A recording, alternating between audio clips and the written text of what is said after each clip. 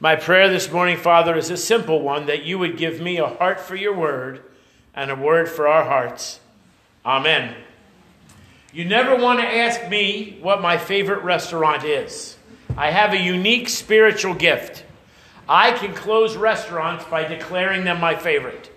There used to be an old farmhouse over by the seminary called Lucan's Tavern. They were converted the farmhouse. It was this wonderful restaurant. I used to take my girl there on Valentine's Day. I declared it my favorite. Gone. Who remembers Chubby's? I love Chubby's. A big steakhouse. It was my Valentine's Day go-to. I declared it my favorite and gone. There's an Italian restaurant I loved in Voorhees. Probably the most authentic Italian food I ever had. It was called Sfizio.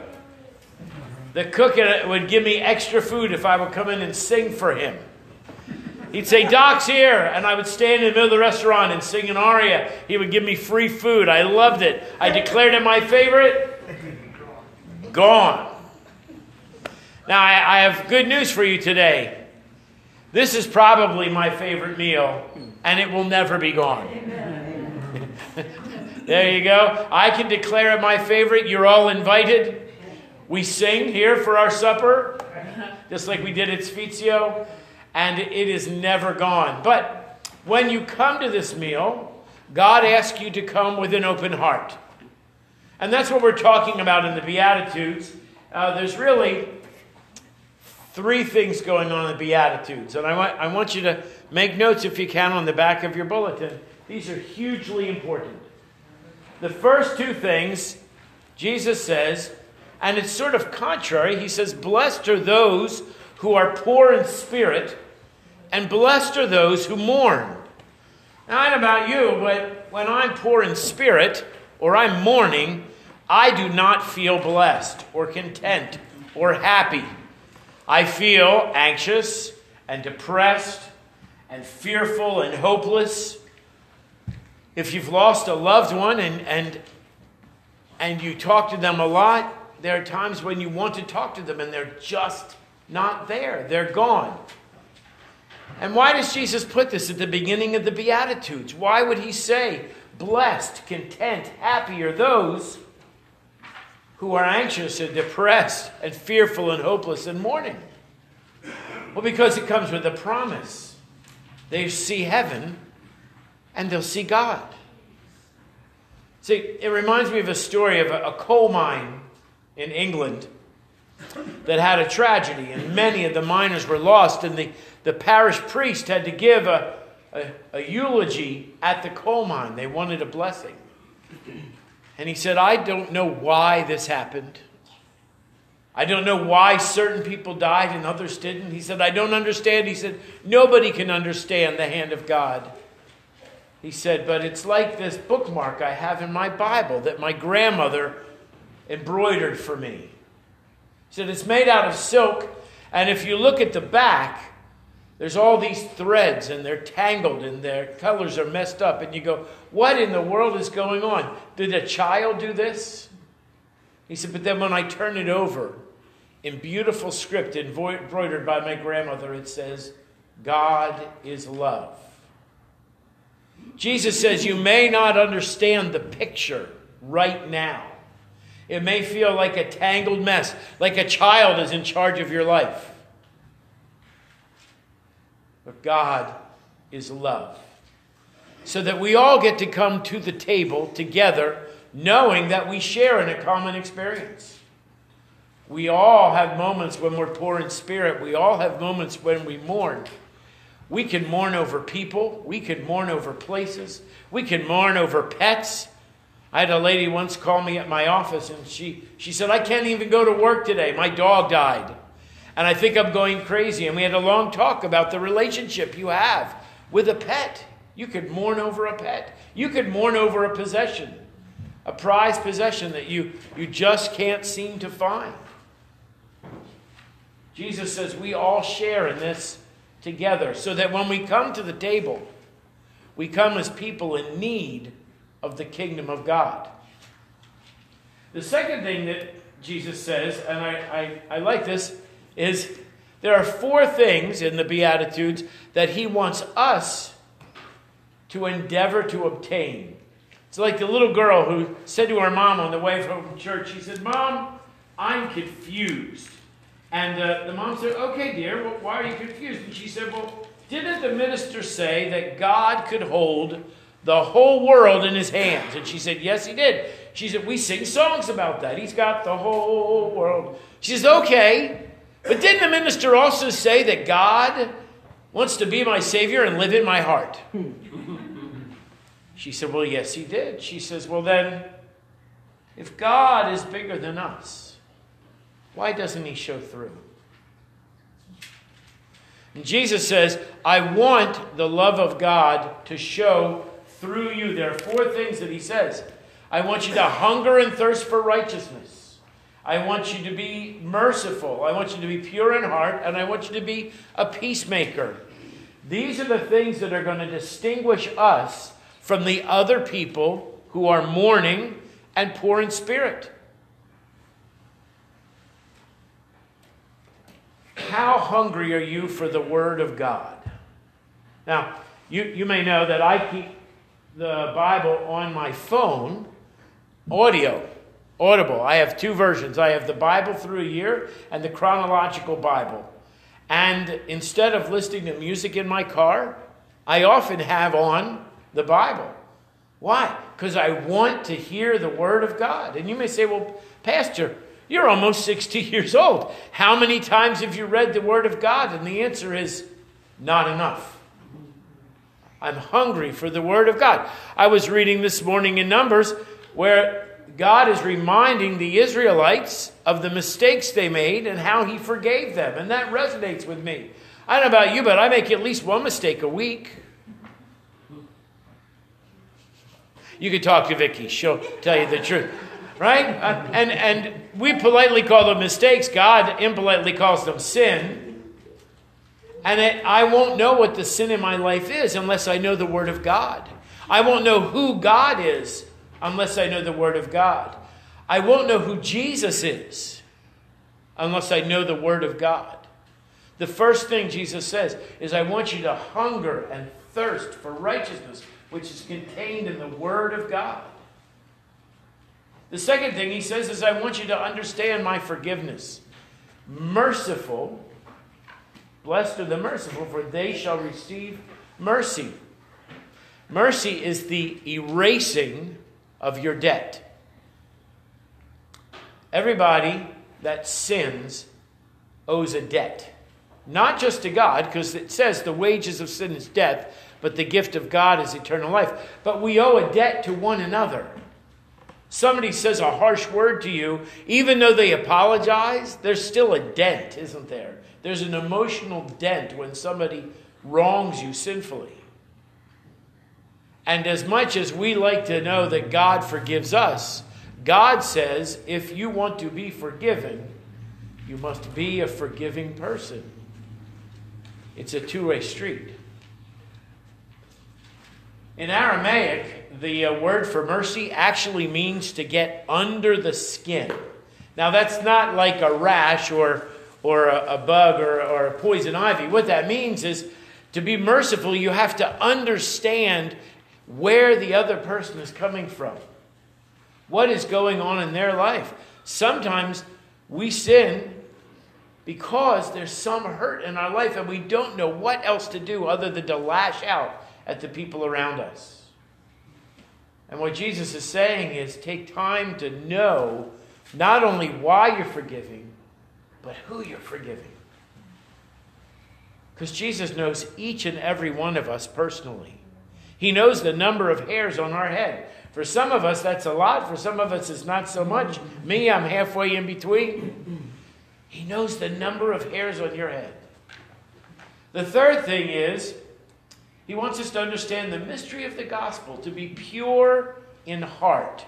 We need to remember that the Bible, Bill Hybels from Willow Creek says that the difference between religion and Christianity is that religion is what you do, and Christians believe that it's done. God has already done the work. I am pure in heart, not because I work harder at it than anybody else, but because the blood of Christ has made me pure at heart. Amen. Now, we can talk to Vicky again about that one mistake a week. But you know what? As long as I take the time to talk to my Heavenly Father, to read in His Word, and to practice being a merciful person, then my heart will become purer. It's a journey.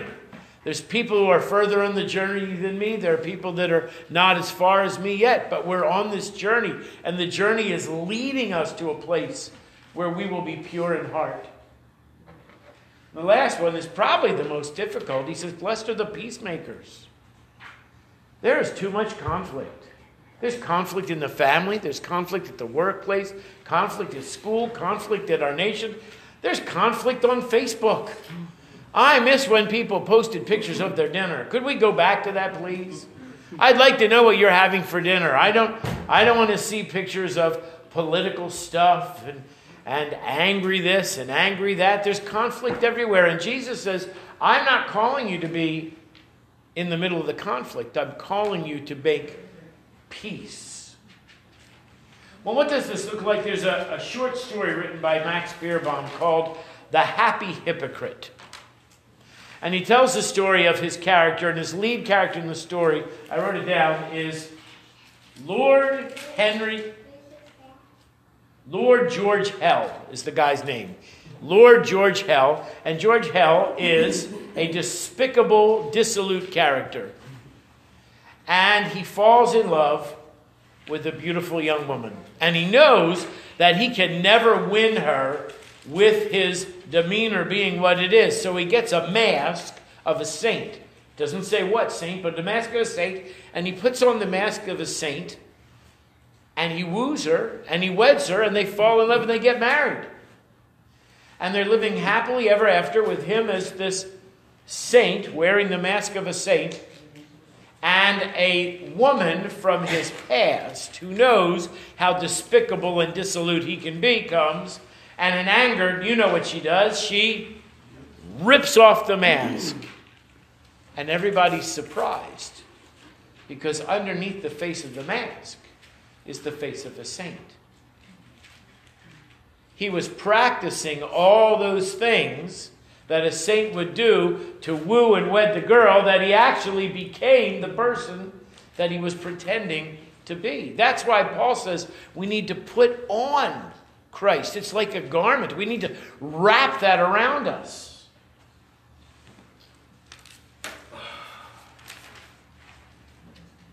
And the last thing in the Beatitudes we're going to look at is it comes with a promise and a promise. So, we have a shared condition. That's the first thing. We all mourn. We're all poor in spirit. Jesus says there's 4 things I really want you to do. I want you to hunger and thirst for righteousness. I want you to be forgiving. I want you to work on being pure in heart. And I want you to be peacemakers. Even when all the people around you don't want peace. And he finishes with a promise that if you do these things, you will not have peace. People will persecute you and revile you in my name. Now, I don't know about you, I'm as confused as that little girl who said, if God is so big, why doesn't he shine through? Jesus, you just preached an entire sermon on contentment. And now you're telling me that if I do the things you want me to do, my life is going to be perhaps filled with ridicule and persecution. Well, Jesus sees further than we do. There's a kingdom here, and there's a kingdom not yet realized. There's the kingdom here and the kingdom that he calls us to live in. We talked about this last week, the kingdom of God. What it would look like if we really let God be in charge. The kingdom of God looks like Jesus. So the promise is that if you do the things that Jesus asks here, you will be blessed there. We're back to the silk bookmark. No matter how long you live on this world, no matter how many moments of contentment you have along the way, True contentment is not going to come until we're in heaven with Jesus. The victory has been won, but we're still in the battle. I want you to hear that. The victory has been won. Jesus won. Jesus paid it all. And yet, we on this earth are still in the battle. Why? Because not everyone has given their heart to Jesus. Which leads us to my final point. Where are you today in your walk with Jesus? I just read a book by Greg Hawkins called Move. They interviewed 1,000 churches and 250,000 church members to find out where they were spiritually. And they came up with 4 definitions, 4 steps on the journey. And the first one is exploring. People who are in the church, because all the people interviewed were in the church, who have not yet made a decision for Christ. So they're sort of standing in the shallow end of the pool.